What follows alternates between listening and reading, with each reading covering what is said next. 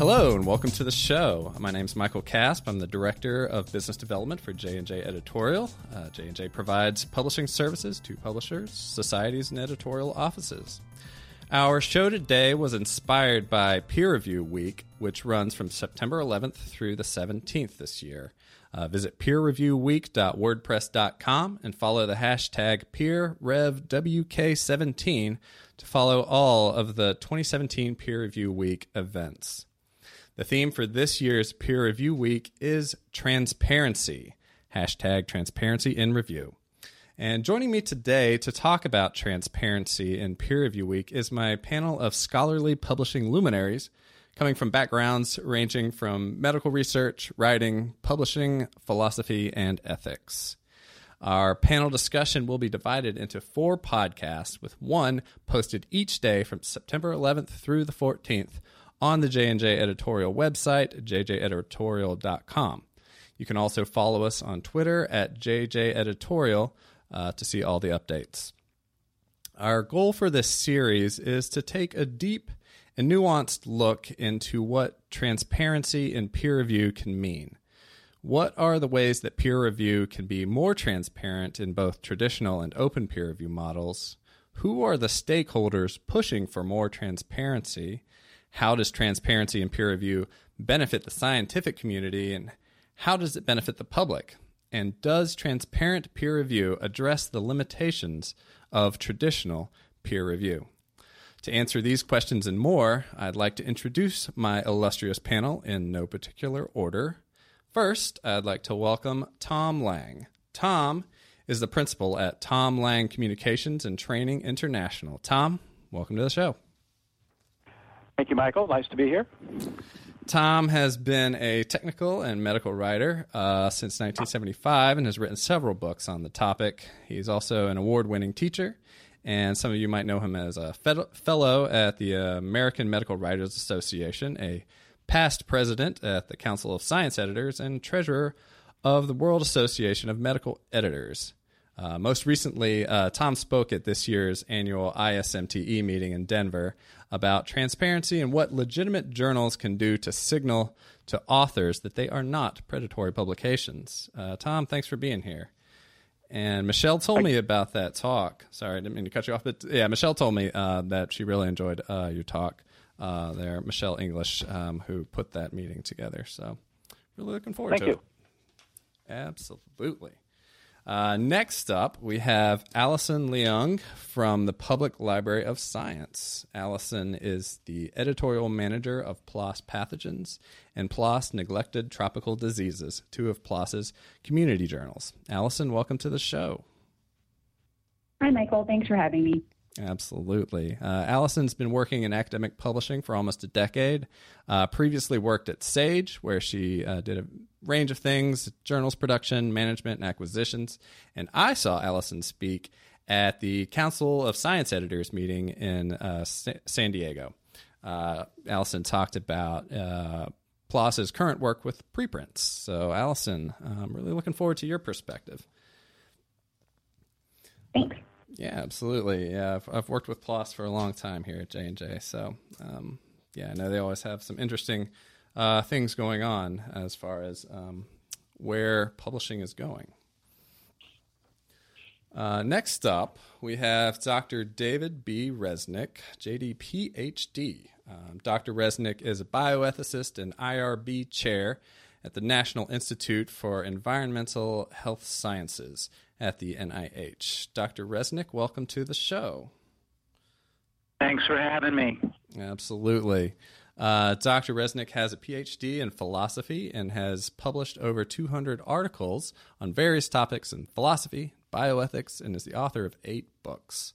He serves on several editorial boards and is an associate editor of the Journal of Accountability in Research.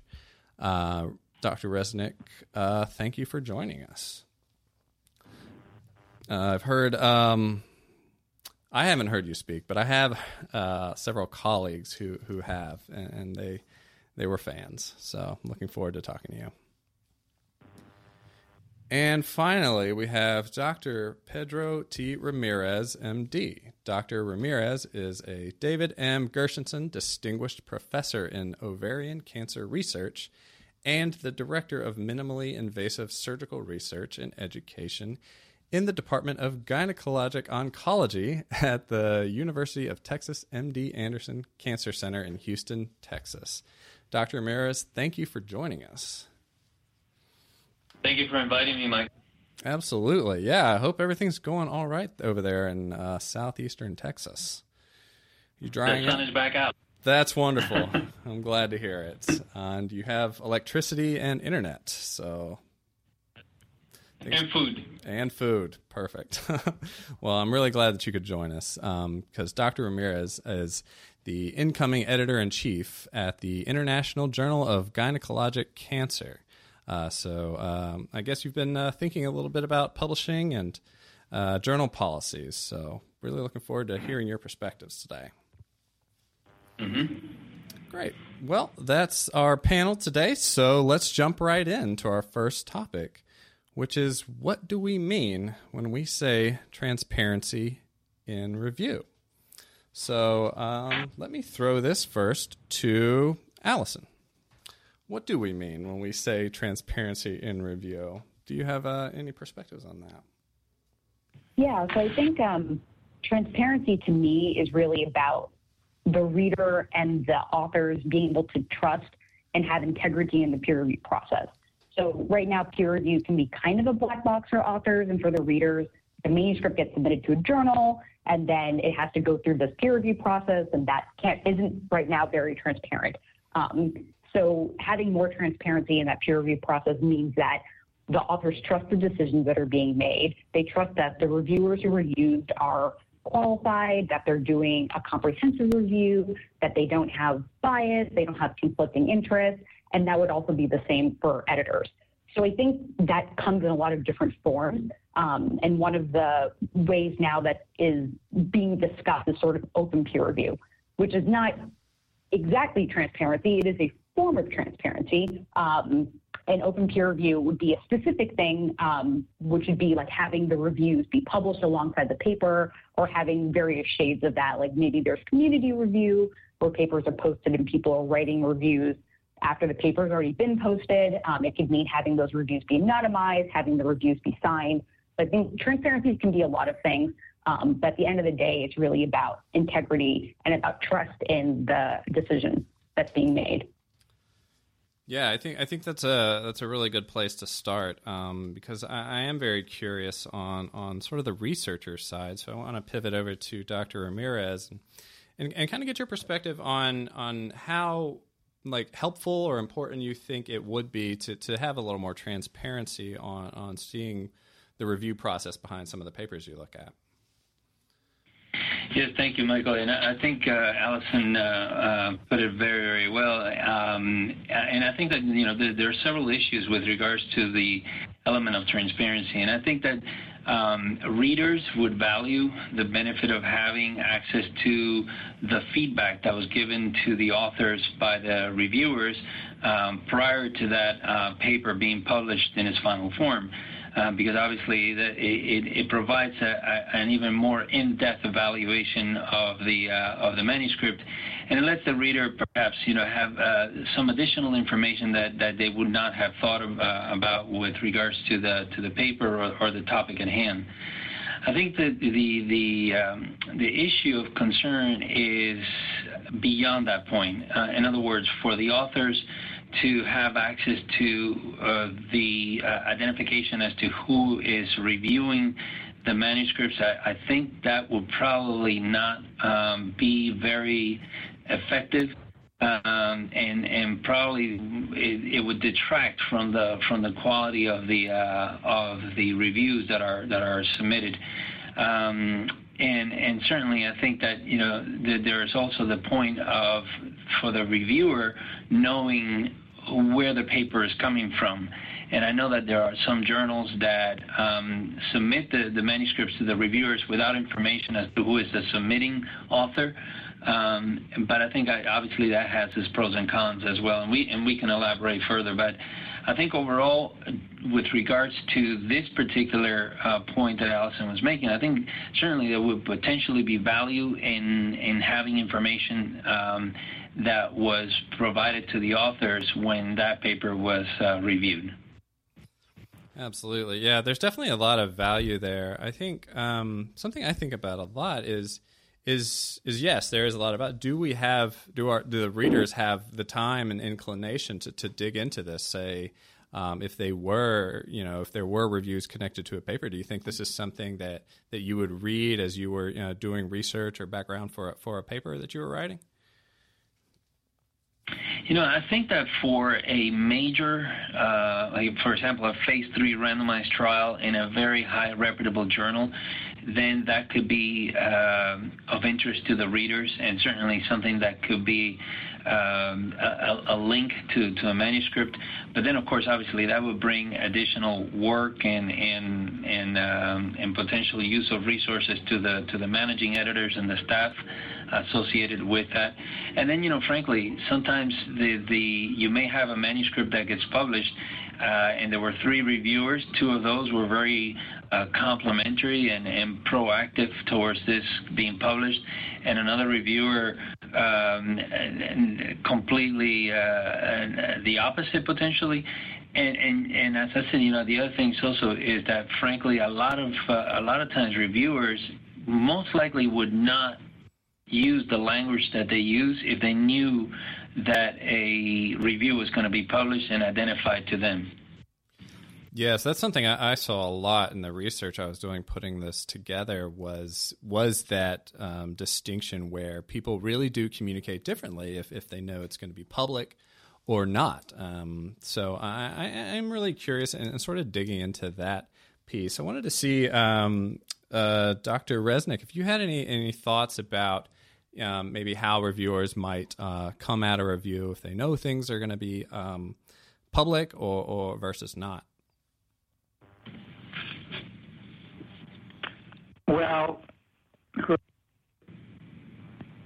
I think they tend to be definitely more measured and careful about their review. They may not be quite as honest and open. Sometimes reviewers use language that is kind of derogatory toward to the authors and really not very nice at all. You see that, and I think they would probably hesitate to have something like that in the public view. So I definitely think they might, be more measured in their response if things are going to be public.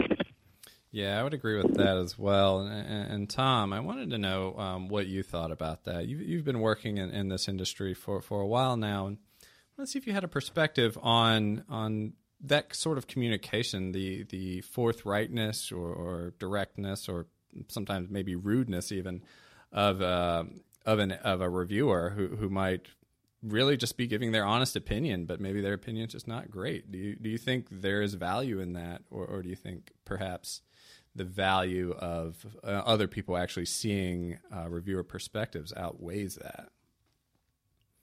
Well, the literature is pretty clear about the pros and cons of the different kinds of review, whether it's single-blinded, double-blinded, open, or whatever. And yes, if you sign your name to it, people tend to be more polite.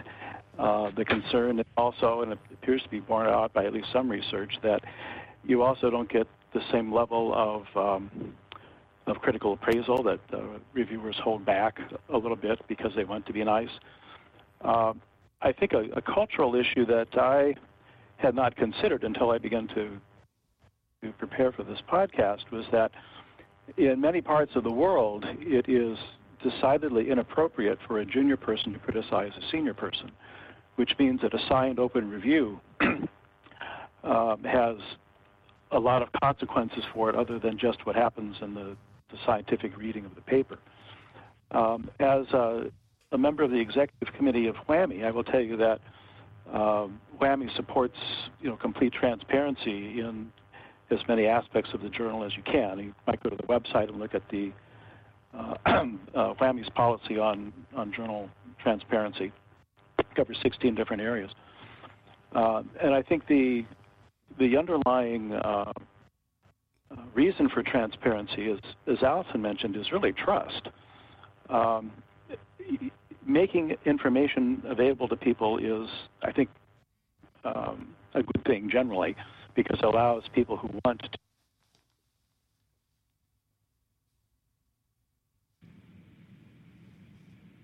think what they want is they want to know that they can trust the information that they're reading.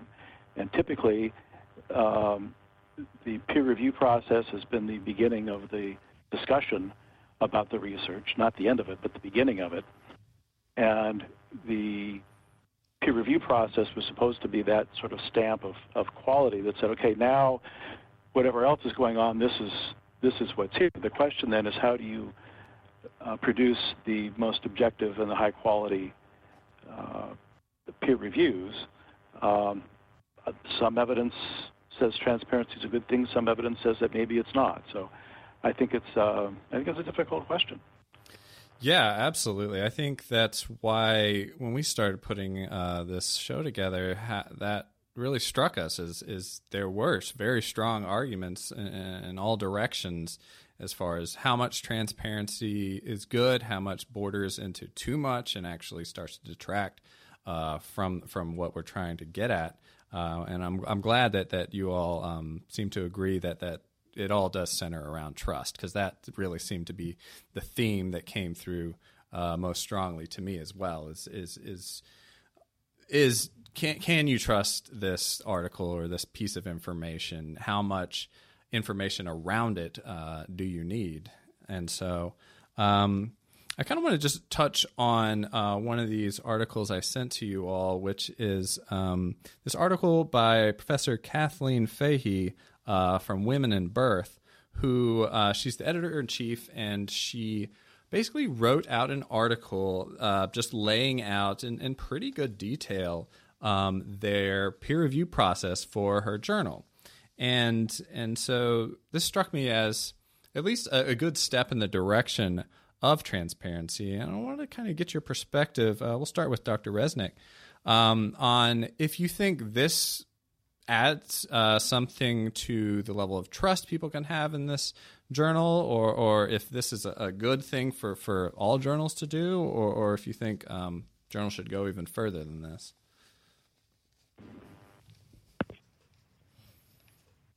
Well, transparency is a good thing, but part of the problem when you start laying out all your policies too is that you kind of box yourself into a position, and then you start opening yourself. The more you say your policy is, the more detailed it is, the more that people that are dissatisfied with the process might then point to your policy and say, hey, you're not complying with your policy, blah, blah, blah. Why did you make this decision about our paper? So I think policies are definitely a good thing, but, like I said, they can box you in, and sometimes you need some flexibility in terms of the decisions you're making. That's a really interesting point. Yeah, I hadn't considered it from that perspective, but yeah, I think you're right that, and that gets back to what Allison was saying, why so many journals kind of keep it a black box, because that gives them some wiggle room as far as decision making. So Allison, what do you think? Do you think that laying out policies is really important, or do you feel like it's good to kind of leave yourself a little space to freestyle? Well, I think that there is a balance. Like I agree with David that if you say specifically it's going to happen like step 1, step 2, step 3, the minute it deviates from that, you might get somebody who's like, wait, you didn't go through exactly as you outlined it. But I think that being transparent about like what the idealized or what the general process is really important for readers, and it's really important for authors, because you don't want them to feel like they submitted their paper to a journal and, well, now what? Well, 3 months from now, I'm going to get some decision. And is that decision going to have been made with rigor? Like, how many reviewers is it going to? You want them to have some kind of expectation of what that process is going to be like. I actually liked what they had laid out. I think they were pretty generic in what they were saying, that like generally it goes through this kind of triage, and this is generally like what the different types of decision-making process is like. I think that is important for people to have, especially I think for authors, because it can be such a stressful process for them. And having that kind of having the process behind what the decision is will help people accept the decision when it comes in and see that as something that they can trust and believe in. Right. I want to throw it over to Dr. Ramirez, and since you are about to be an editor-in-chief yourself, is this something you would do? And I don't want to box you in if you don't want to be boxed in on this decision. But do you think you would be interested in possibly laying out sort of your general journal decision-making policies? Well, I think it's completely fine to outline the process in terms of what happens to the manuscript once it reaches the journal, and I think that's completely okay. And that way the submitting author has a reference point with regards to how many reviewers are going to review the paper, whether the paper is going to go immediately to reviewers versus an initial evaluation by an associate editor and make an immediate decision within 24 hours, how long the reviewers are expected to take to write their reviews, and when you should anticipate getting that information back to you. I think that laying out that process is okay. I think that when you go beyond that, I think that will be a problem. And I think that this would potentially not work very well in regards to providing transparency as to who the reviewers are going to be for a particular manuscript. Because even now, obviously, having the experience of being the associate editor for the Journal of Minimally Invasive Gynecology, even when it is completely blinded, we often will get a response back from an author or a group of authors telling us they completely disagree with the reviews that were submitted and that they demand for them to be sent to somebody else. They don't even know who the reviewers are. So I think that if you were to provide transparency as to who the manuscripts are going to, then that will bring another layer of potential confrontation where a particular author may not feel that the person you're sending it to is the best person to review your manuscript, that person may have a conflict of interest with your work, that person may be a junior person, that person may not be from the same area that you're focusing your objective on the manuscript. So I think that beyond the point of just outlining what the process is going to be for the manuscript once it gets to the journal, I don't think that it's a good idea. Yeah, I definitely appreciate that perspective. Yeah, I think you definitely want to leave yourself some space to navigate through these potentially treacherous waters. Tom, did you have any perspectives on as far as journals laying things out or the potential pitfalls, I guess, behind certain kinds of transparent peer review? Sure. I think the only issue we're talking about with transparency that is controversial is, do you publish the review with the paper and do you publish the reviewer's name with his or her review? The mechanisms of what happens in a journal, I think there's pretty wide agreement, at least among WHAMI members, that should be on the website with the instructions for authors. It should be clear. It should be complete. Again, I refer you to the policy of transparency on the WHAMI website. Partly this is important because predatory open access journals do not include a lot of this material. So it's, anything the good guys can do on a website, the bad guys can do too. So it's not a preventive sure thing. But the full disclosure of how the journal works is a hallmark of a legitimate journal, and the lack of documentation of that on the website is a red flag for a potential predatory journal. So I think that when we talk about transparency, the real issue is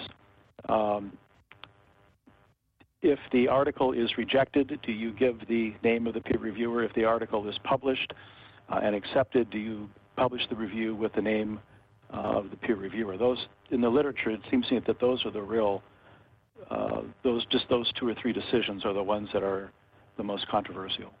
Gotcha. So if I could add to that, Tom, I would say that if the first were to be the case, you would have no reviewers because no one would want their name to be published after you reject a manuscript. And I think that would be very, very challenging. And then for the second option, I think that then most likely then you will be restricting yourself to publishing only the reviews of the ones that actually accepted the paper. So in other words, if you have a manuscript that was reviewed by 3 reviewers, 2 were major revisions, 1 was a rejection, then do you as an editor say, well, I'm just going to publish the 2 favorable ones rather than the other one, because obviously the other one does not want to be identified as the one that rejected the paper. And even the other issue is that even when somebody accepts the paper, a lot of times, it may become an issue where you say, well, I submitted this manuscript to Lancet, but God, you could have been a lot easier on me. Why did you send in 26 comments? And then it becomes this retaliation or this potential anger against somebody else within your field. So these are all things that need to be considered. Yeah, well, I want to be real clear. I'm not supporting or refuting any of these options. I'm just looking at the literature. And you're right, identified the problems that everybody agrees are there. If you sign your name to something, how honest can you really be?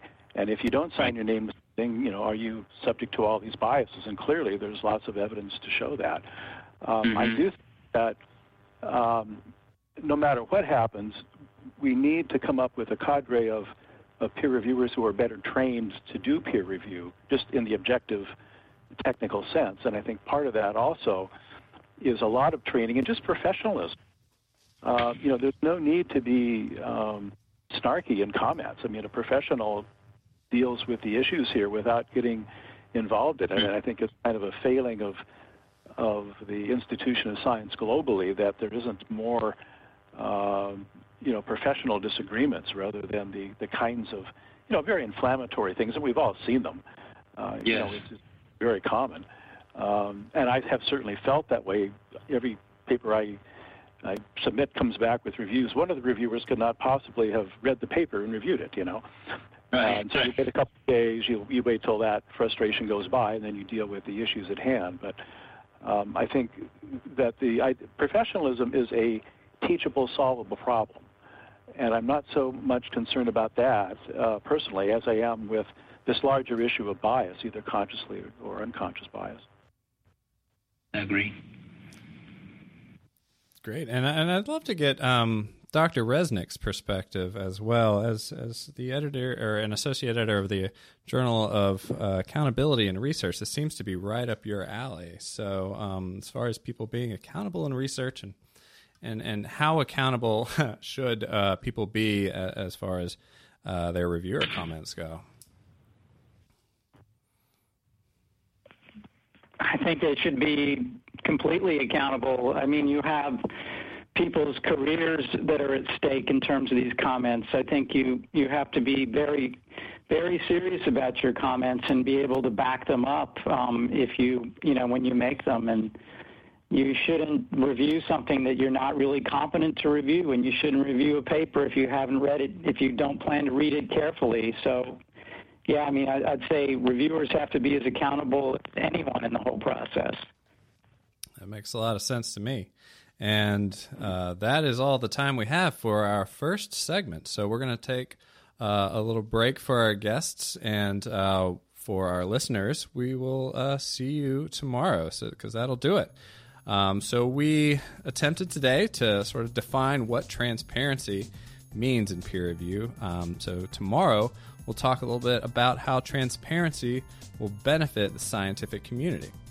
So if you enjoyed that, please come back tomorrow. And remember to visit peerreviewweek.wordpress.com and follow the hashtag PeerRevWK17 throughout Peer Review Week to follow all the happenings. And so for Tom Lang, Allison Leung, Dr. David Resnick, and Dr. Pedro Ramirez, I'm Michael Casp, and we'll see you tomorrow.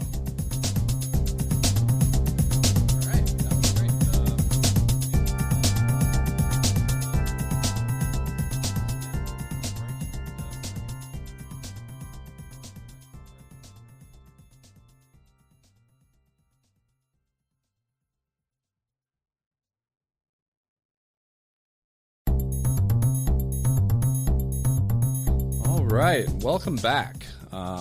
Thank you for joining us once again for Perspectives on Transparency and Peer Review.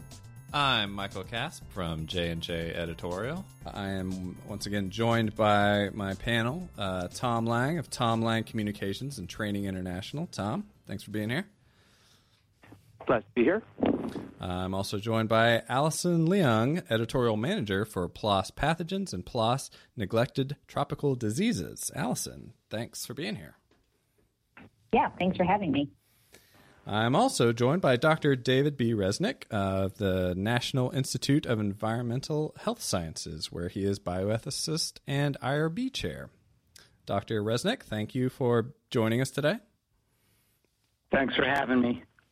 And Dr. Pedro T. Ramirez, who is the Distinguished Professor in Ovarian Cancer Research and Director of Minimally Invasive Surgical Research and Education at the University of Texas MD Anderson Cancer Center. Dr. Ramirez, thanks for being with us today. Thank you, Michael. Let's jump right in and talk about how we think transparency will benefit the scientific community. I think that we sort of touched on it in our last segment, but let's dig in a little more specifically in starting with the author perspective on what do authors really want out of transparent review. And so let's start with Dr. Resnick. As an author, what are you looking for out of transparency? Well, I go back to what we talked about last time. It seems to me that the goal of transparency is trust. And really, as an author, I think what you need to be able to trust is that the review process is fair and as unbiased as it can be, that your paper has gotten a fair hearing. And so being transparent and telling authors how the process works and everything is very important for establishing that trust and assuring authors they've been treated fairly. Absolutely. I want to throw this over to Allison and see what you think about, from an author's perspective, what do you feel like your authors would want from transparent review? Yeah, I mean, I think it's echoing everything that David said. That's exactly right. In addition, I think that they want to know that when they are published and are accepted into a journal, that the other papers that have also been published are at the same caliber of the work that they've done. And so that's part of like your final product is what you trust in. You know that all the decisions that went into every single paper were done fairly and done with rigor. Absolutely. So do you feel like overall transparency would just help? I don't know if I want to use the word, but help police sort of the way peer review is done, so that if it's transparent, then anytime something goes awry, people can call it out and we can see it. Does that seem like a pretty good point behind transparency? Anyone? I don't know if I would call it policing, but I think that as a journal, you have to have processes in place in order to address sort of that bad apple scenario. And of course, like every time you're publishing, we publish hundreds of articles a year.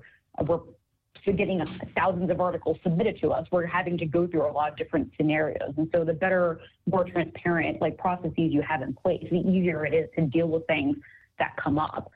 For example, like if you're making sure that authors are declaring like their conflicting interests and their funding and their financial disclosure, like for the most part, people are doing that honestly. But of course, that process is in place to prevent people from not declaring it and then having research that's out there that you don't realize was funded by like a pharmaceutical company or some other kind of corporation.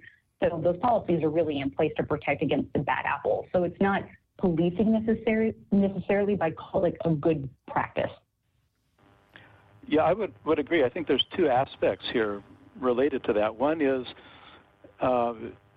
you want to promote a bias-free process, but the other is if there is bias, is to make it visible. And I'm reminded of the a legal process or a courtroom where you've got two intentionally biased sides, prosecuting and defense.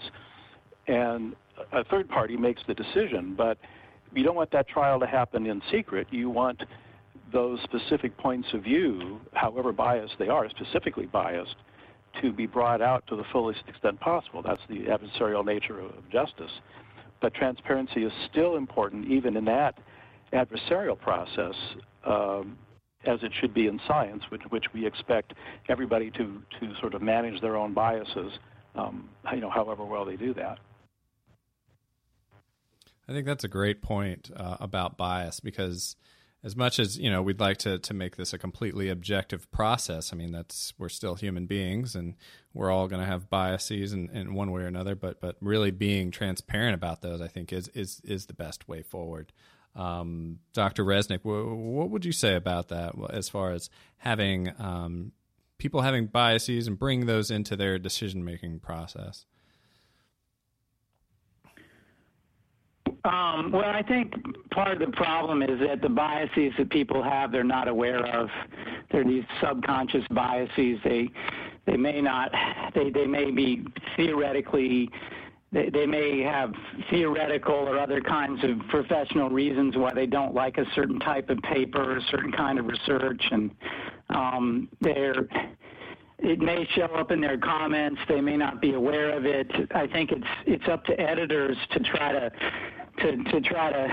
figure out what kind of biases the reviewers have or may have, and to try to bring that out. That's why I think the selection of reviewers by the editor is a really important part of managing bias, because sometimes if you're an editor and you don't really like a paper, a reviewer that's going to give it a negative review, you just assign it to that reviewer and you get a negative review back. And so that's the kind of thing that can happen, and I think it's really hard to make all those sorts of biases transparent because we may not even be aware of them. I think that's a really interesting point. So I want to throw this over to Dr. Ramirez and kind of get your perspective on how you try to manage bias as an editor for your journals.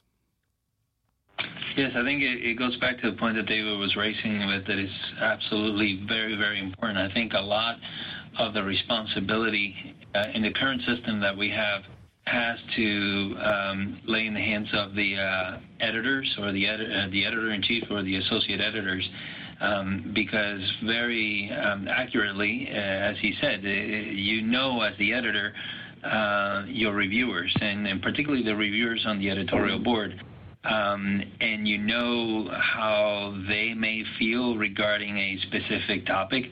And I think that it really would not serve the authors well if you have a paper that is perhaps on, let's say, an example on robotic surgery, and you send it to 3 reviewers that are absolutely, completely against robotic surgery, and they love laparoscopic surgery. By definition, you already predetermined the destiny of that manuscript even before it got to the reviewer. So I think a lot of that information and a lot of that bias can be impacted upon by the decisions that the editor makes in sending those papers out to the editorial board or the reviewers. So I think that's very important. And I think going back to the point of the element of transparency, yes, I agree that as authors we want the most fair assessment of the manuscript, and we often get frustrated when we see that hasn't happened reflected in the comments of the reviewers. But other than, again, explaining the process of how we are going to handle the manuscript, how do you really define transparency to the author? That's a great question, and kind of brings me to one of the points I wanted to hit, which is, do you feel like transparency will address editorial bias, or do you feel like editorial bias is sort of baked in as far as editors making decisions, like you mentioned about who they send a review to, and sort of prejudging or predefining where the fate of this paper? Like, will transparency actually change the fate of that paper, or does that just ultimately lie in the hands of the editor? I think it goes back to the question of how do you define transparency. If you're telling me you're going to identify the reviewers, that's very different than just telling me the process and the principles that you're going to abide by as a journal. In other words, going to maintain the integrity of the objective and principle and try to gear that manuscript towards the reviewers who are in that same field. That's very different than saying this is going to go to Dr. Smith, Dr. Jackson, and Dr. Taylor. That's a very different definition of transparency. Well, there's a systems factor here, too. In the old days, print journals had a limited number of pages. They had articles competed for those pages, and the journal editor had a very specific charge to publish articles of high interest to a specific market. A journal is like television. It makes its money by selling an audience to an advertiser. So journal editors had to be very cognizant about what their readers wanted to read about, whether or not they were interested in robotics versus laparoscopic surgery. It was the readers, or in theory, the needs of the readers that drove that process. But now that you've got open access journals, which have no specific readership, it's huge, it's worldwide, but now all you're looking is this paper of a quality high enough to get published? Now you've removed that other criteria, which is interest to a specific, very specific identified market. So that systems issue, I think, affects the process that we're talking about when we talk about what needs to be made transparent. I think you bring up a really interesting time. I don't know if you meant to, but since we're talking about transparency, do we think that there is a need for journals to be more transparent about their operations as far as money, where their money comes from and where it goes? Do you think that this is something? That's all in the statement for transparency of journals that you can find on the WWAMI website, which is co-authored by a lot of other important associations, I might add. So yes, that's very much a factor. Great. And Allison, I wanted to know if you had some perspective on this. I know PLOS is pretty open about their finances and things like that. Do you feel like that is a big component to transparency? Yeah, I think that definitely can be, especially in an open access model where we have article processing charges. It's important for funders and for authors to know where those article process charges are going to. I think because they can be very high, you want to have you want to illuminate where all that money is going to. It's not just going into the profits of, the CEO, that is being used for innovation. It's being used to build systems. It's being used to host all the articles and to produce them and to typeset them. So I think that is an important part, especially now that we have so many open access journals. And even with subscription journals, I think that it's important because some of those subscriptions can also be very expensive, even though it doesn't fall on the authors to be having to pay it. It falls on the institutions, and it's important for the institutions to know when I'm paying a $3,000 subscription, like what is that actually paying for? Absolutely. I want to get Dr. Resnick's perspective as well on transparency. Do you feel like journals have a responsibility to be transparent about their finances or potential conflicts therein? Yeah, absolutely. But you have to keep in mind that most journals now are, they're run by these large publishing houses like Springer and, Nature Medicine, Nature and, Oxford and Wiley and all these. That's where most journals come from. And so those kind of finances, the editors will not be privy to. The most that you will be able to disclose is who the publisher is. They'll have more insight into it when it's published by like a professional association or something where you have more insight into the finances of the organization. Right. I think that's a good point. Yep. There's only so much transparency that's realistically that we can realistically expect. So I want to kind of move into talking about societies a little bit since you brought it up. As far as deciding on papers to publish, do you feel like it is the prerogative of societies to sometimes just publish what they kind of want because they have a certain point of view or perspective that that they may be pressing forward. So could transparency get in the way of a society potentially pushing an idea or a perspective? Start with Dr. Resnick on this one. Well, if a society has a certain theoretical point of view, I see no reason why they need to publish certain articles. I mean, there's a few journals that, I don't know if it's a society concern, but they basically said we will not publish anything sponsored by the tobacco industry.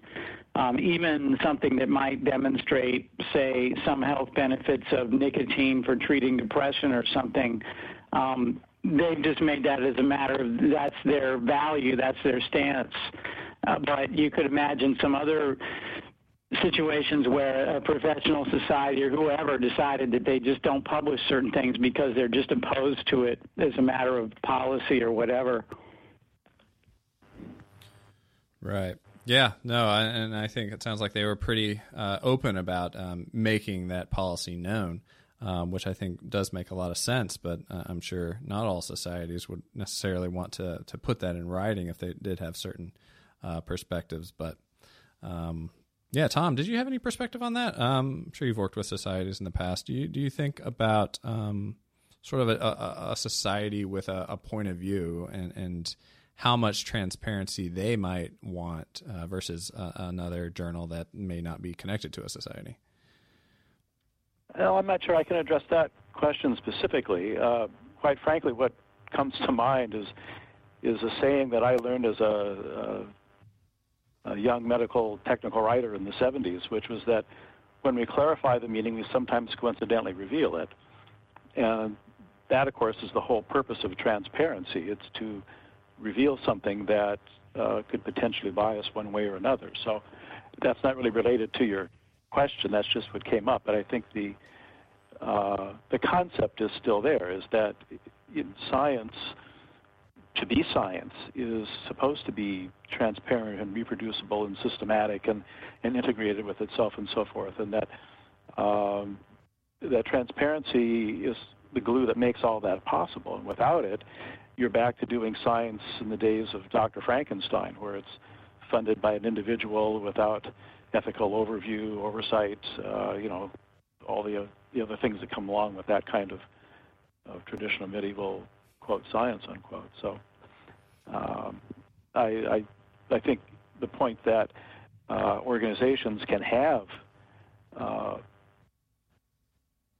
statements saying, yeah, we're not going to fund anything sponsored by the tobacco industry is certainly understandable and acceptable. And again, even if it's not, it's at least transparent, and they're upfront and saying, yeah, this is what we do, this is what we don't do.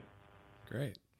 Moving on to a slightly different topic, but semi-related as far as, do readers have the time and inclination to read reviews or to read into all this transparency? Because, yes, I completely agree that there is a lot of value in publishing reviews and potentially publishing the authors of those reviews. But I want to know if you all think that people are going to be reading these. Like, are authors going to be digging into, or rather readers or potential authors while they're doing research, are they going to be digging into these reviews and trying to tease out more nuanced points than are in the original research paper? Allison, I kind of want to start with you because I know you've done a lot of looking at preprints and potential preprint reviews and things of that nature. So are people doing a lot of looking at those and also reading them and writing them? Yeah, I think it's a good question. I think there is admittedly a lot of content out there for readers to read right now. I think if we were to move to an open review model where the reviews are getting published alongside the articles, maybe most of them wouldn't be read, or maybe only some of them would be read. but that isn't necessarily a reason not to do it. If it's going back to the question of bias, having those reviews published alongside the article, whether they're signed or not signed, could sort of make that bias more visible to the reader, and they could see, okay, well, there were split decisions, or this person may have been leaning one way or another. And so even if it's not read by every single person who reads the article, it may still be valid to have up alongside the article. It kind of reminds me of PLOS has a policy where we have all the underlying data for our papers made available. Do most people access the data for those papers? Probably not. Is it still the right thing to be doing editorially? We think so. And so even though it's not everyone's using it, it's important for the cases where someone does need to use it, that it's there and it's accessible for them.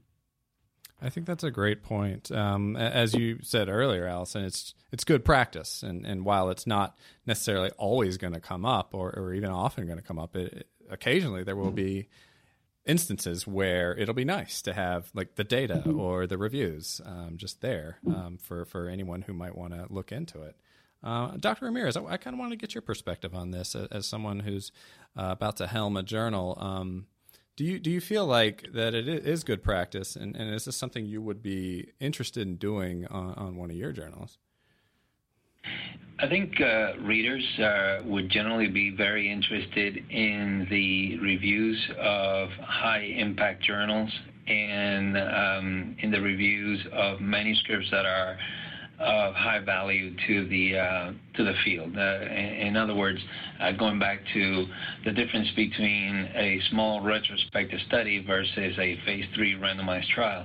I think that most readers will be very interested in seeing what were the comments that shaped the final form of that manuscript, and in that sense, I think that there will be a high demand for that. Certainly for low-impact journal, I think that the likelihood of anyone reading reviewers' comments on a journal whose impact factor is very low, that would be much less likely. That makes sense. And I think that's about all the time we have for today's installment. So I want to thank my panelists once again. Today we looked at how transparency can benefit the scientific community.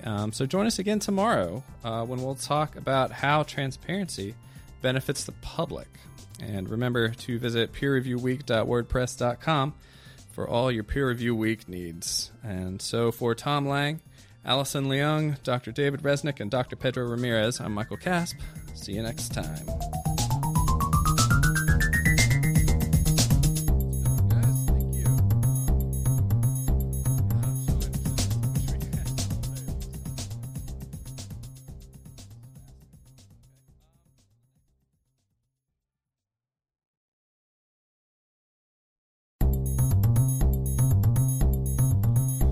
Right, welcome back.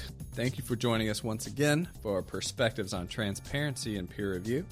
I'm Michael Kasp from J&J Editorial.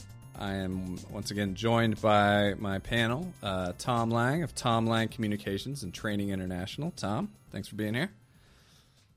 Glad to be here. I'm also joined by Allison Leung, Editorial Manager for PLOS Pathogens and PLOS Neglected Tropical Diseases. Allison, thanks for being here. Yeah, thanks for having me. I'm also joined by Dr. David B. Resnick of the National Institute of Environmental Health Sciences, where he is bioethicist and IRB chair. Dr. Resnick, thank you for joining us today. Thanks for having me. And Dr. Pedro T. Ramirez, who is the Distinguished Professor in Ovarian Cancer Research and Director of Minimally Invasive Surgical Research and Education at the University of Texas MD Anderson Cancer Center. Dr. Ramirez, thanks for being with us today. Thank you, Michael. Great. Well, now let's jump into our next topic, which is, will transparent peer review benefit the public by making science and the scientific literature more understandable? Or, well, I don't know if I necessarily like that. Will it benefit the public in general? I don't know if it'll make it more understandable, but do you feel that more transparency will have a benefit to the public, or will the benefits be primarily limited to researchers? Let's start with Tom. Tom, what do you think? Do you think transparent peer review will benefit the public directly or indirectly? I think so. Indirectly, because I think in general, and we're clearly talking in general here, is that evidence-based medicine is literature-based medicine. Removing or minimizing biases in the publication process should, in fact, minimize biases in the evidence that eventually result in clinical decision-making. So I think that, better medical care is sort of the desired outcome of all of this. I think that it might also have an effect in improving the public's understanding and trust of science in general, of the scientific process. Just knowing that the process is transparent. We know that medical journals are read by all sorts of people for whom they were not written, right? I mean, lawyers, public relations people, patients, the whole range of things. But knowing that they can see a process, that this went through peer review, the peer review had these characteristics, perhaps the reviewers signed their names, whatever, and all of that. I think that that's the other general consequence that increased transparency would have, is it would, in general, I think, increase the credibility that science has in producing results. I think that's great, and I want to hear some thoughts from Dr. Resnick about if you think transparency can increase the trust in the scientific community, as Tom just alluded to.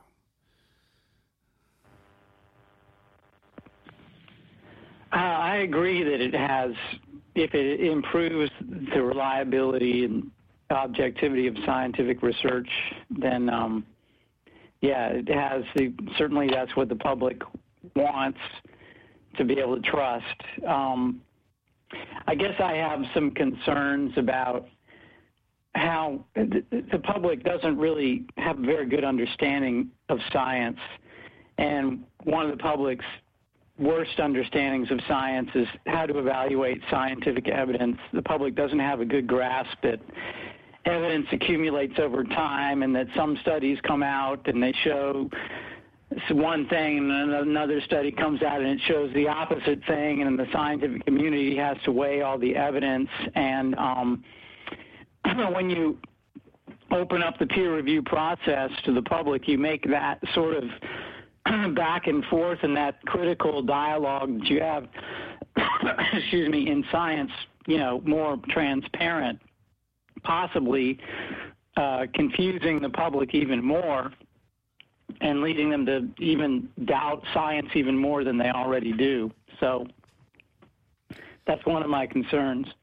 Yeah, I think that's valid. As you said, the scientific process alone is really cloudy enough. So it could be that just adding more particles to the atmosphere may actually be a detriment to those who may not be sophisticated in their reading of the evidence. Let me throw in here, suppose you have a really highly disputed paper on some topic like global warming, and then you have all these positive reviews of the paper, but there's a negative review that was published, and then critics, on whatever side of the global warming issue, lawyers or whoever, people with political angles, seize on that negative review the paper got to try to undermine the paper, even though the paper had several positive reviews. So there is a potential for that to happen when you really open things up to the public. So something that could be good potentially for science could be like a PR nightmare potentially. That makes sense. Allison, what do you think? Do you think that there is a benefit of transparency to the public, and do you feel like it outweighs some of the negatives that Tom and Dr. Resnick have brought up? I think that having the reviews open to the public may add kind of some cloudiness to what the conversation is. But I think as a society, we should understand, maybe this is the larger question.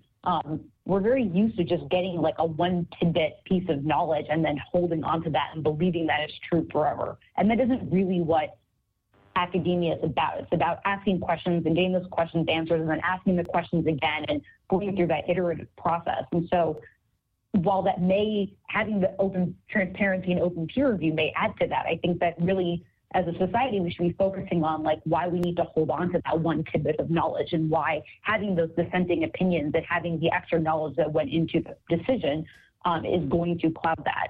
So I think that there are definitely risks.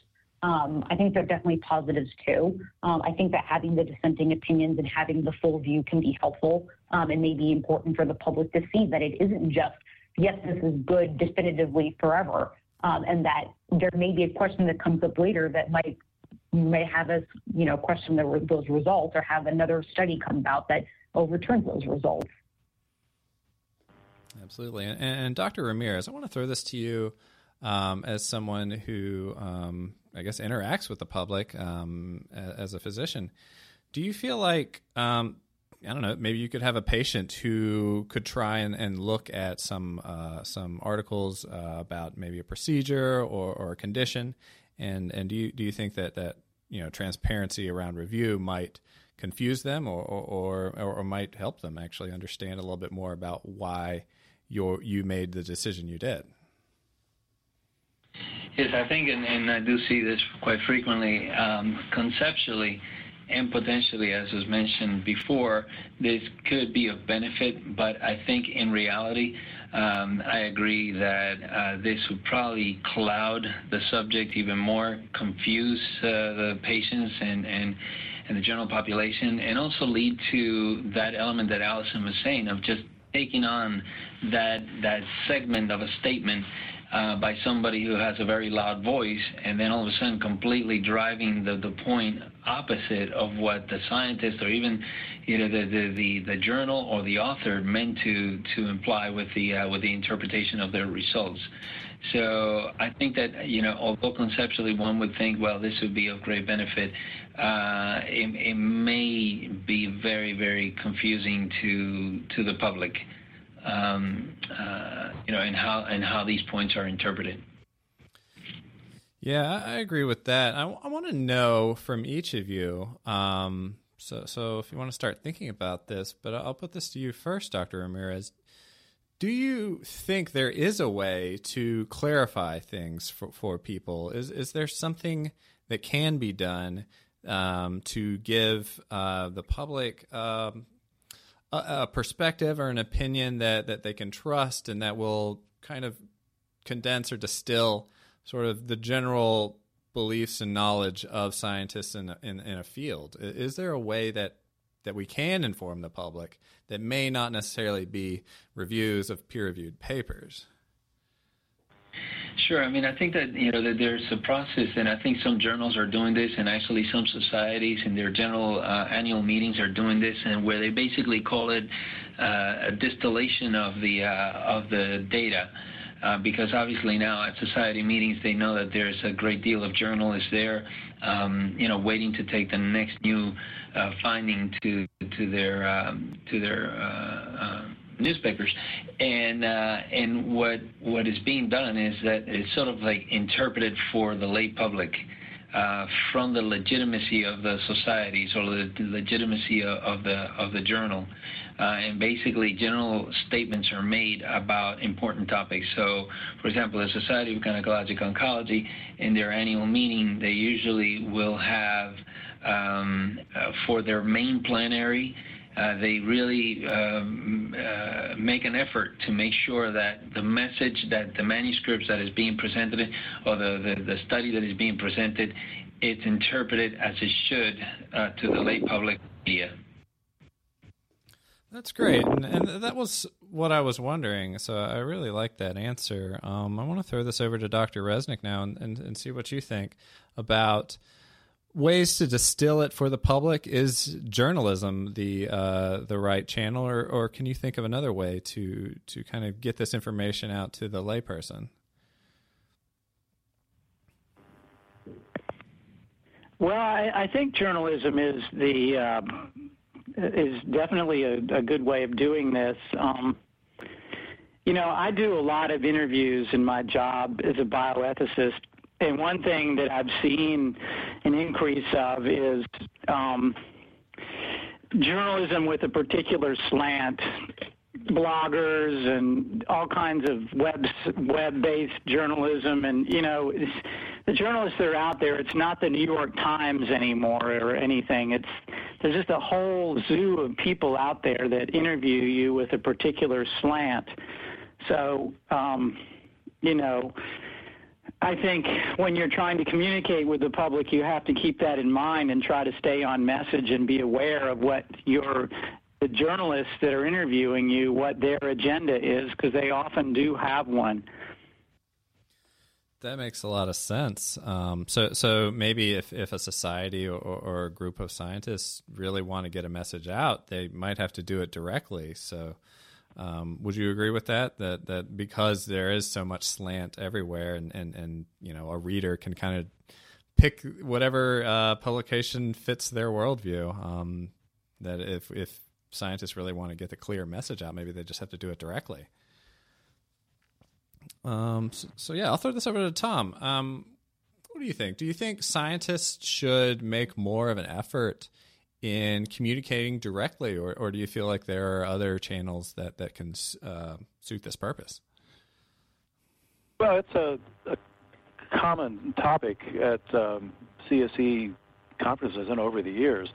I think there's a general sense that researchers do need to be more forthcoming to the public from the standpoint of just good public relations for medical research, public health research, and so forth.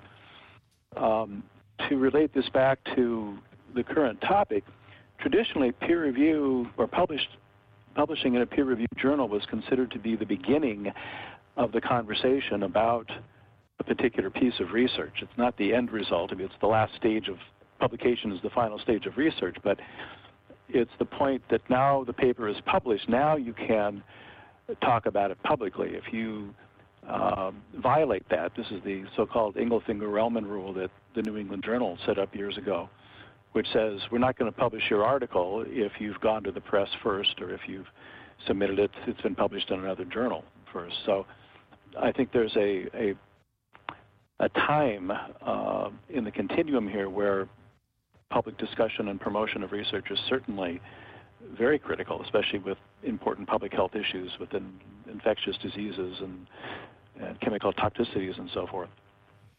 And I place for researchers to have a part in that. I think that makes a lot of sense, and I'm talking to the editorial manager of PLOS Pathogens and PLOS Neglected Tropical Diseases. Allison, what do you think about communicating with the public? And I'm curious about PLOS's efforts as far as trying to distill this information, especially for concerns like Tom mentioned, for big public health concerns. Mm-hmm. Yeah, I think having summaries that are digestible to the public is important to have. In the PLOS articles, we do have a paragraph author summary of the findings of the paper, which is easier for the public to digest. Another thing that we do is we have a press program at PLOS where the journals each get a press release a week on the research that comes out, which helps us get ahead of some of the stories that the press might pick up on a particular paper that we have, and they may take the conclusions and kind of run with it. If we are doing our own press releases, we're able to better kind of control what the story is and release those press releases ourselves. We have writers that do them. The authors are involved in that process, or editors are involved in that process, and that sort of helps us get ahead of a conversation that might happen and direct it in a way that feels more responsible than what a lot of journalists can do, which is they take a one line from the paper and it's like, copy's good. Okay, well, that's the story. Copy's good. And then next week, oh, copy's bad. And that's the story. So that's one of the ways we're trying to combat that here at PLOS. I think that's great. The other thing I was gonna add is that there are some journals that are actually now the target may not just be the public, but in fact other physicians or other scientists where they will have access to podcasts, so that the public will have access to podcasts where the investigator may take 5 minutes and just talk about the findings in his paper. And frankly, there are many scientists that will just go to that podcast rather than actually read the paper. Yeah, I'd also like to point out that what we're really talking about here is not transparency, but rather clarity and accessibility. You have to distinguish between those two things, but certainly clarity and accessibility both need to be very high in all branches of science. Do you feel like that's what ultimately people are trying to address with transparency, though? Is getting more clarity? No. No. Okay, I'm curious. No, I think about the distinction. I think it's just in the process, so that the result can be trusted. I don't think it's necessarily clarity is part of that, but at least my review of the literature here is that transparency is can we trust and verify that the decision-making processes that result in a published article have given us a good approximation of the truth. I understand. All right. So are there other ways to increase trust in science in the peer review process? I mean, I think we might ultimately be up against just a difficult situation where there are so many voices out there. How can we make sure that the trusted voices, or the ones that we consider to have integrity, are the ones that come to the forefront? Do you, Allison, so you're involved in a lot of press releases and things like that. Do you feel like those are having an impact as far as the conversation about some of the issues that you and your journals are investigating? I think it does. I mean, to a certain extent. I mean, it's a very difficult, that's an uphill battle to climb. And I think that there are always going to be journalists that want to sort of, there's always going to be the stories that just want sort of the easy answer. And there's no way for us to prevent that happening completely. I think releasing our own press releases is one way to try and stop it from happening. It's one way to kind of control the message a little bit. But I can't control every single blogger in the world from misinterpreting the results or like kind of overstating findings of a conclusion. But I think it's a really important question, and it's something that we should be thinking about as publishers: is how do we control that, and how do we make that how do we build more of that trust so that people do go to the more trusted resources? Absolutely. And I think that's a good place to leave it. So I want to thank my guests once again. Today we looked at how we think transparency and peer review benefits the public, and I think we got it a little more into clarity and how to communicate some of these things to the public, because it seems like transparency might not be quite the right question when we're talking about the public. But join us again tomorrow when we ask the question, does transparency address some of the limitations of traditional peer review? And I feel like we've talked around this a lot, but I kind of want to make a conclusion for all of you who are listening, and just want to remind you about Peer Review Week and peerreviewweek.wordpress.com and the hashtag PeerRevWK17 to follow Peer Review Week this year. And so, once again, for my panelists, Tom Lang, Allison Leung, Dr. David Resnick, and Dr. Pedro Ramirez, I'm Michael Casp, and we'll see you next time.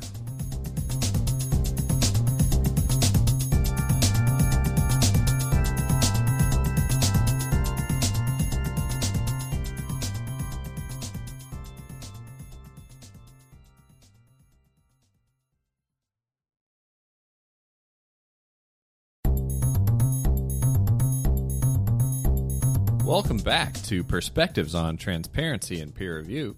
I'm Michael Casp from J&J Editorial. Joining me today are my panelists, Tom Lang from Tom Lang Communications and Training International. Tom, thanks for joining us.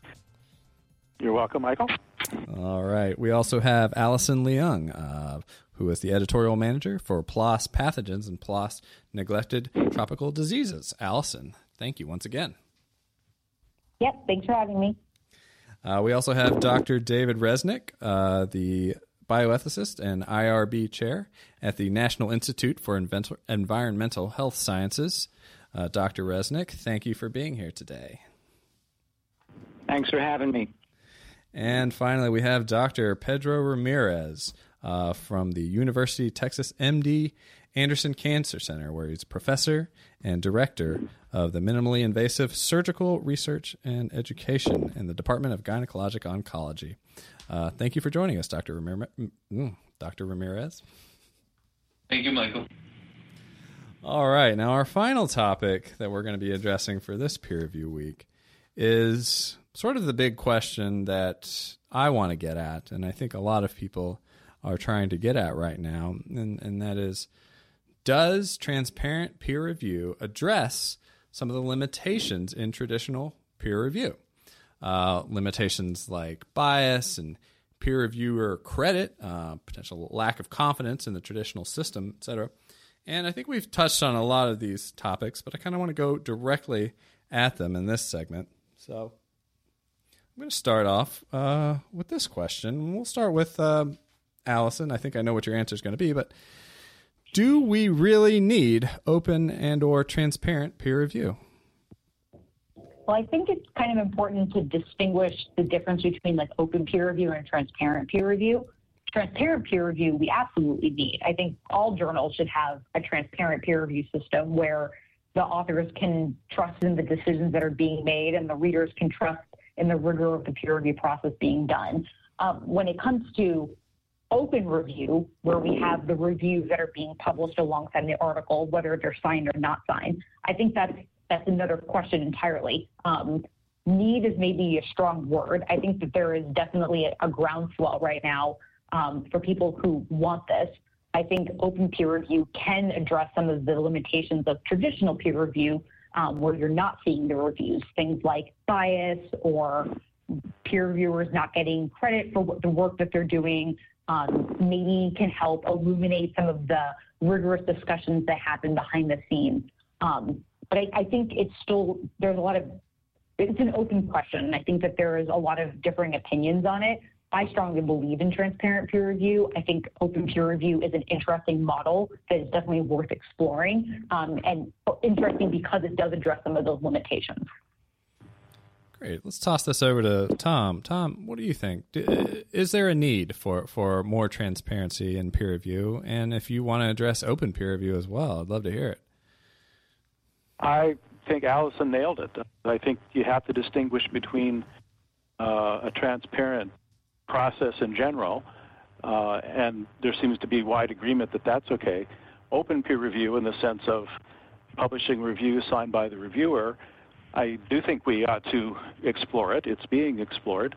It does not appear to be the silver bullet that removes bias. It seems to introduce other biases.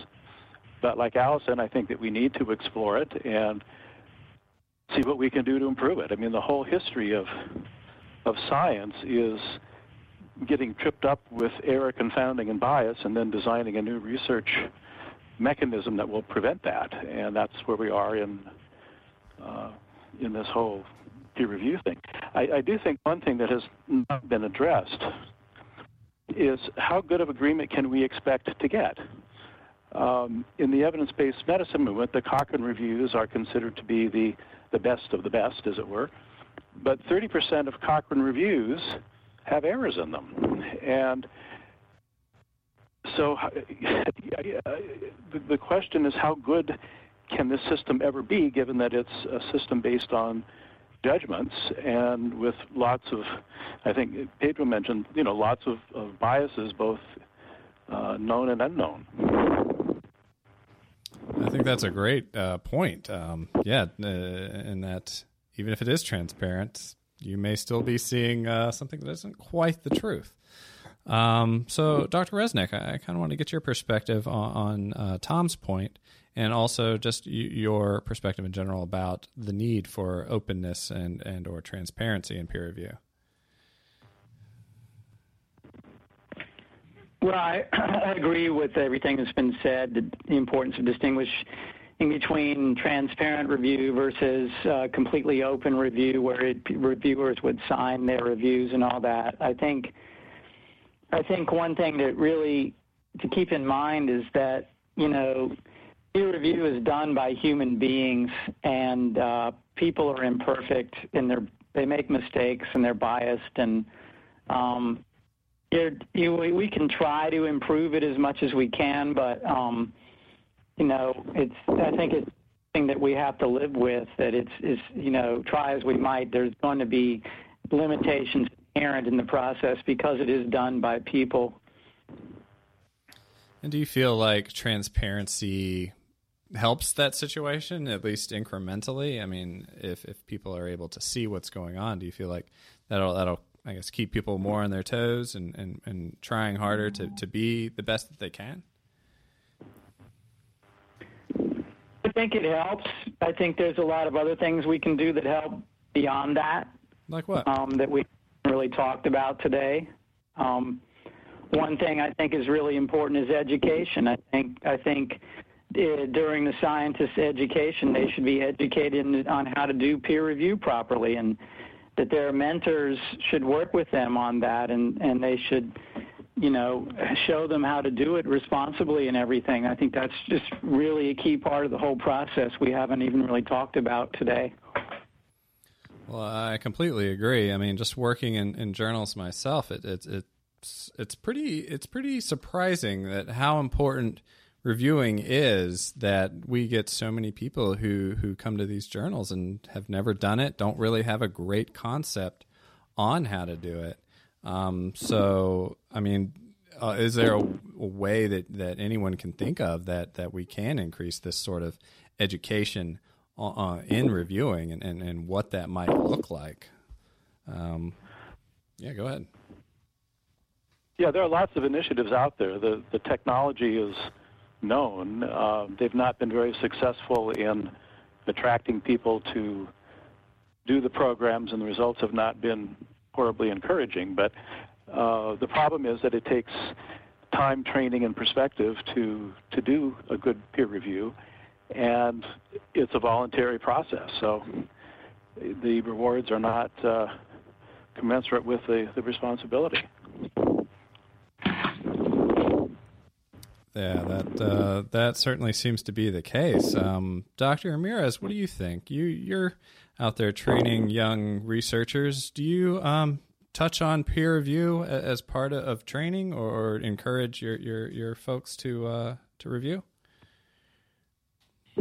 Sure. So that's actually something that I think that had not been brought up previously. And as I listen to the responses, I completely agree with what has been said. I think that the transparency, everyone would agree that obviously we would be in favor of that.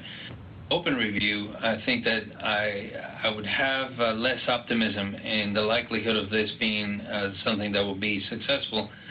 And I think that it goes back to the responsibility of the editors of the journals in selecting, being very selective as to who sits on their editorial board, and therefore who is also a reviewer for their journal. And there are mechanisms that many journals will have that look at the grading of the quality of the reviewer, and it may be a rotating position if their grading does not meet a certain level. Because again, I think that it really provides for the authenticity, the value, the profile of that journal, what is how those manuscripts are being built and by whom. I think the other issue is the issue of the fact that, as was mentioned, I think Tom was mentioning, is that this is a voluntary responsibility, and often, particularly, who are the thought leaders in the field, it's going to be very limited. So often the thought fields and the thought leaders in the field are reviewers for 25 journals, and the quality of the review may not be optimal, but they're just overwhelmed with reviews that they have to submit to the different journals, and therefore now we're seeing something where, whether transparent or not, where reviewers are actually delegating the task of reviewing to a trainee or a junior fellow. And some journals actually do ask you, has this review been done by somebody other than you, and who might that person be? So where that fails is that, well, you have a fellow very active on your service, and you like the fellow, and they seem to perform well, and you say, well, I'm sure they can review this article. That obviously that's not appropriate, but it's happening. And that will be somewhat okay if that person took the time to mentor that individual as to how to evaluate a manuscript and to absolutely sign off on the review before submitting that. But it's just something that is happening. Training, certainly there's no formal training in it. And also at the same time, trainees are so overwhelmed with the amount of work that they have to do that it's very unlikely the trainee will come to our office and say, teach me how to review a manuscript, when they can't even keep up with the work that they need to do clinically or research-wise. So I think it's a big challenge.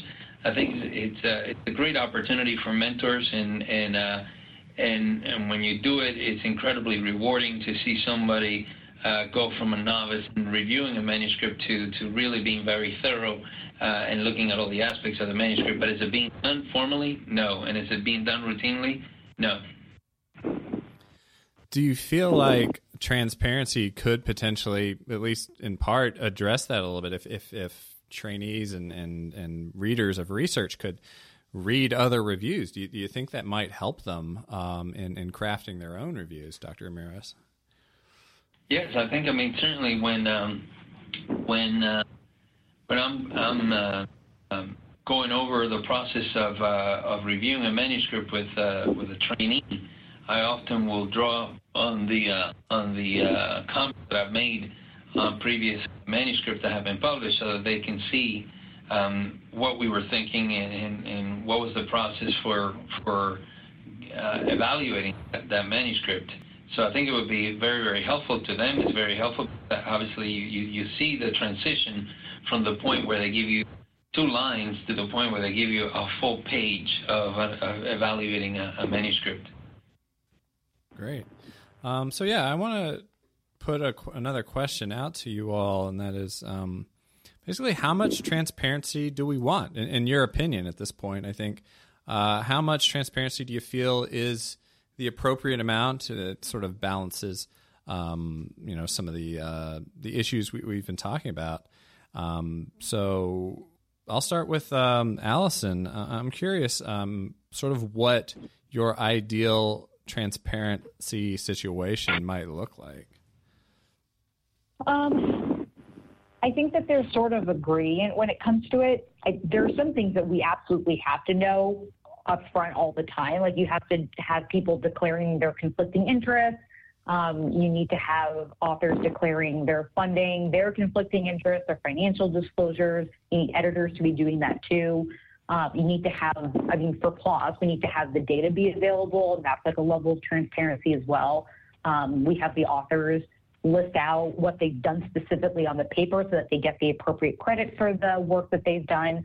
And so that's, like, to me, the foundation of what kind of transparency we should have. There are additional things too, like you could have the time that it takes a paper to go through review. PLOS publishes that as well, and I think that can be really useful for authors to have. Beyond that, I don't know if it's how much do we need. I think that it's, like I said before, it's an interesting question to explore, so how it could change the peer review process if you had suddenly, like, the editorial correspondence is published, or you have the reviews published, or you have the reviews signed. I think it's an open question that I think is worth asking and worth exploring. For me personally, I'm interested in it because I like innovation and I like kind of an experimentalness. But I think as a foundation, you need to have some certain things all the time. Great. I think that's a great perspective. And Dr. Resnick, I want to put this to you next. In an ideal world, in your opinion, how much transparency do we want? What kinds of transparency do you think are the most important?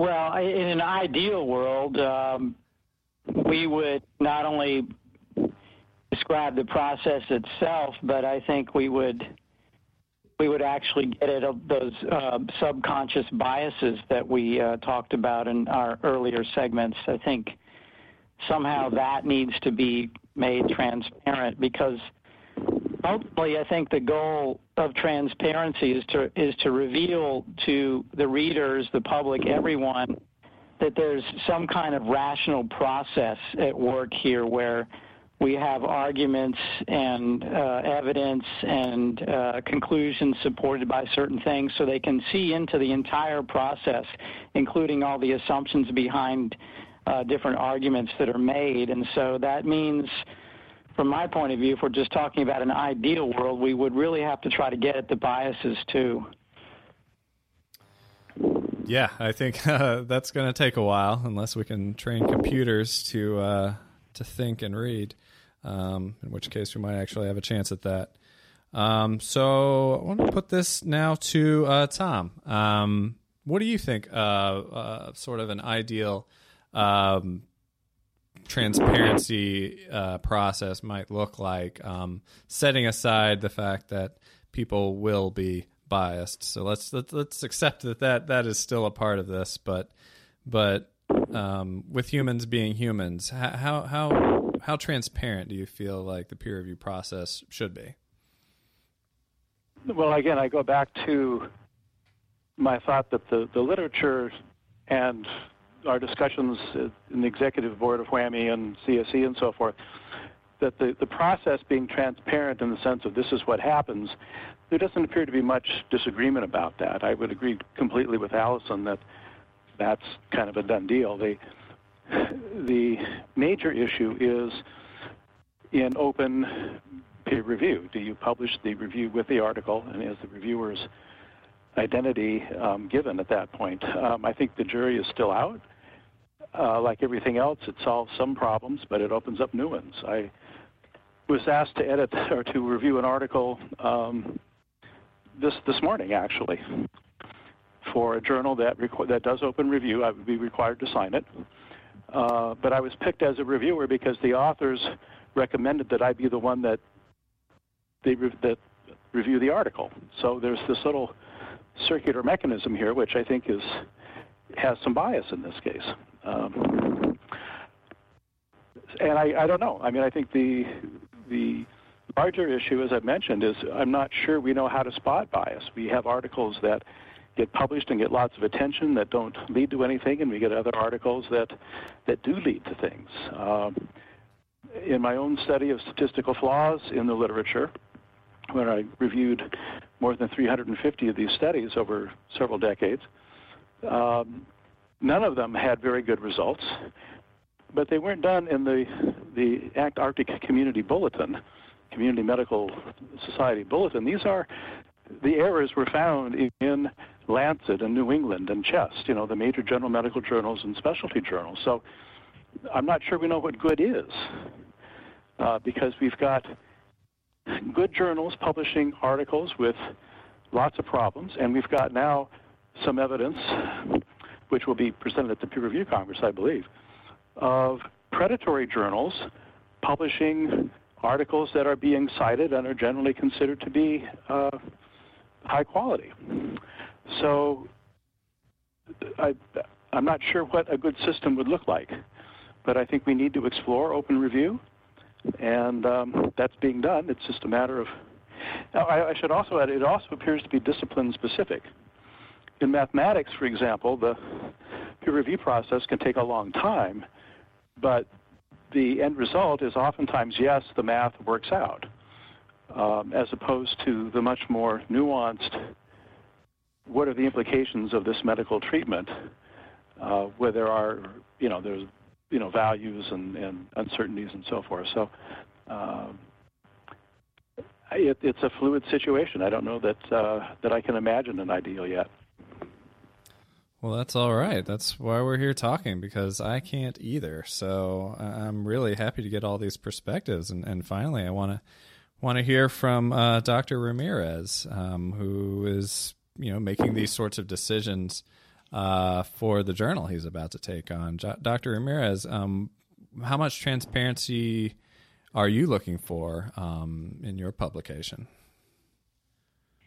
I mean, I think that, again, I would argue that the basis and the direction where we should go is more into the training and education of those who are going to be taking part in the review process and placing a significant amount of responsibility on them and the editorial board of the journals.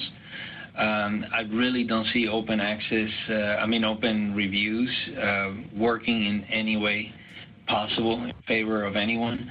But I think that it should be an emphasis more so, again, on making sure that you have good reviewers that know how to review a manuscript well, and then have the responsibility as the editor in a journal to make sure that you are obviously funneling those manuscripts to the most unbiased reviewers for that particular topic. But open reviews, I don't see how it could work in any way that would potentially benefit science or the public or the journals. I think that's a really fascinating perspective, in that, you know, maybe transparency isn't the end all be all. I mean, it seems like it would definitely help in certain respects, but ultimately, I think a lot of you are sort of saying the same thing, that a lot of benefit could really be had by better education and better training from the people doing the reviews. So maybe that'll be the theme for next year's Peer Review Week, is education and training. But I think that's all the time we have. So I want to thank you all once again for joining me today. Want to just hope everybody enjoyed Peer Review Week and our podcast series here. So you can find the entire series at jjeditorial.com/news. I want to thank my guests for their time and thoughts. My guest, Tom Lang from Tom Lang Communications and Training International. Tom, thanks a lot for being here. Is there anything you'd like to promote or any final thoughts you might have? No, thank you for the opportunity to contribute, and I think it's an important topic. If you are from a journal, I think there are resources at WHAMI and CSE and EASE in Europe that would give you more information on this topic. It's clearly in the literature and in people's minds, and we need to explore it. Great. Thanks, Tom. And I'd also like to thank Allison Leung from the Public Library of Science for joining us. Allison, anything you'd like to promote or any final thoughts? Yeah, thanks for having me. This was a really interesting discussion. I can't wait to hear more about it. If you want to find me on Twitter, I'm at +NTDs, and then at +pathogens are my two Twitter accounts. Great. Thanks so much, Allison. We have Dr. David Resnick from the National Institute of Environmental Health Sciences. Dr. Resnick, any final thoughts or anything you'd like to promote? No, this has all been very informative for me. I've learned a lot just from our discussions. It's given me some more things to think about. So I look forward to these conversations continuing. Me as well. Thank you, Dr. Resnick. And Dr. Pedro Ramirez from the University of Texas MD Anderson Cancer Center. Anything you'd like to promote, Dr. Ramirez, or any final thoughts? To thank you, Michael, and thank the rest of the panelists. I learned a great deal from all of you, and I look forward to further discussions. Wonderful. Thank you all so much. And remember to visit peerreviewweek.wordpress.com and follow the hashtag PeerRevWK17 for all your Peer Review Week needs. And so, for Tom Lang, Allison Leung, Dr. David Resnick, and Dr. Pedro Ramirez, I'm Michael Kasp, and we'll see you next time.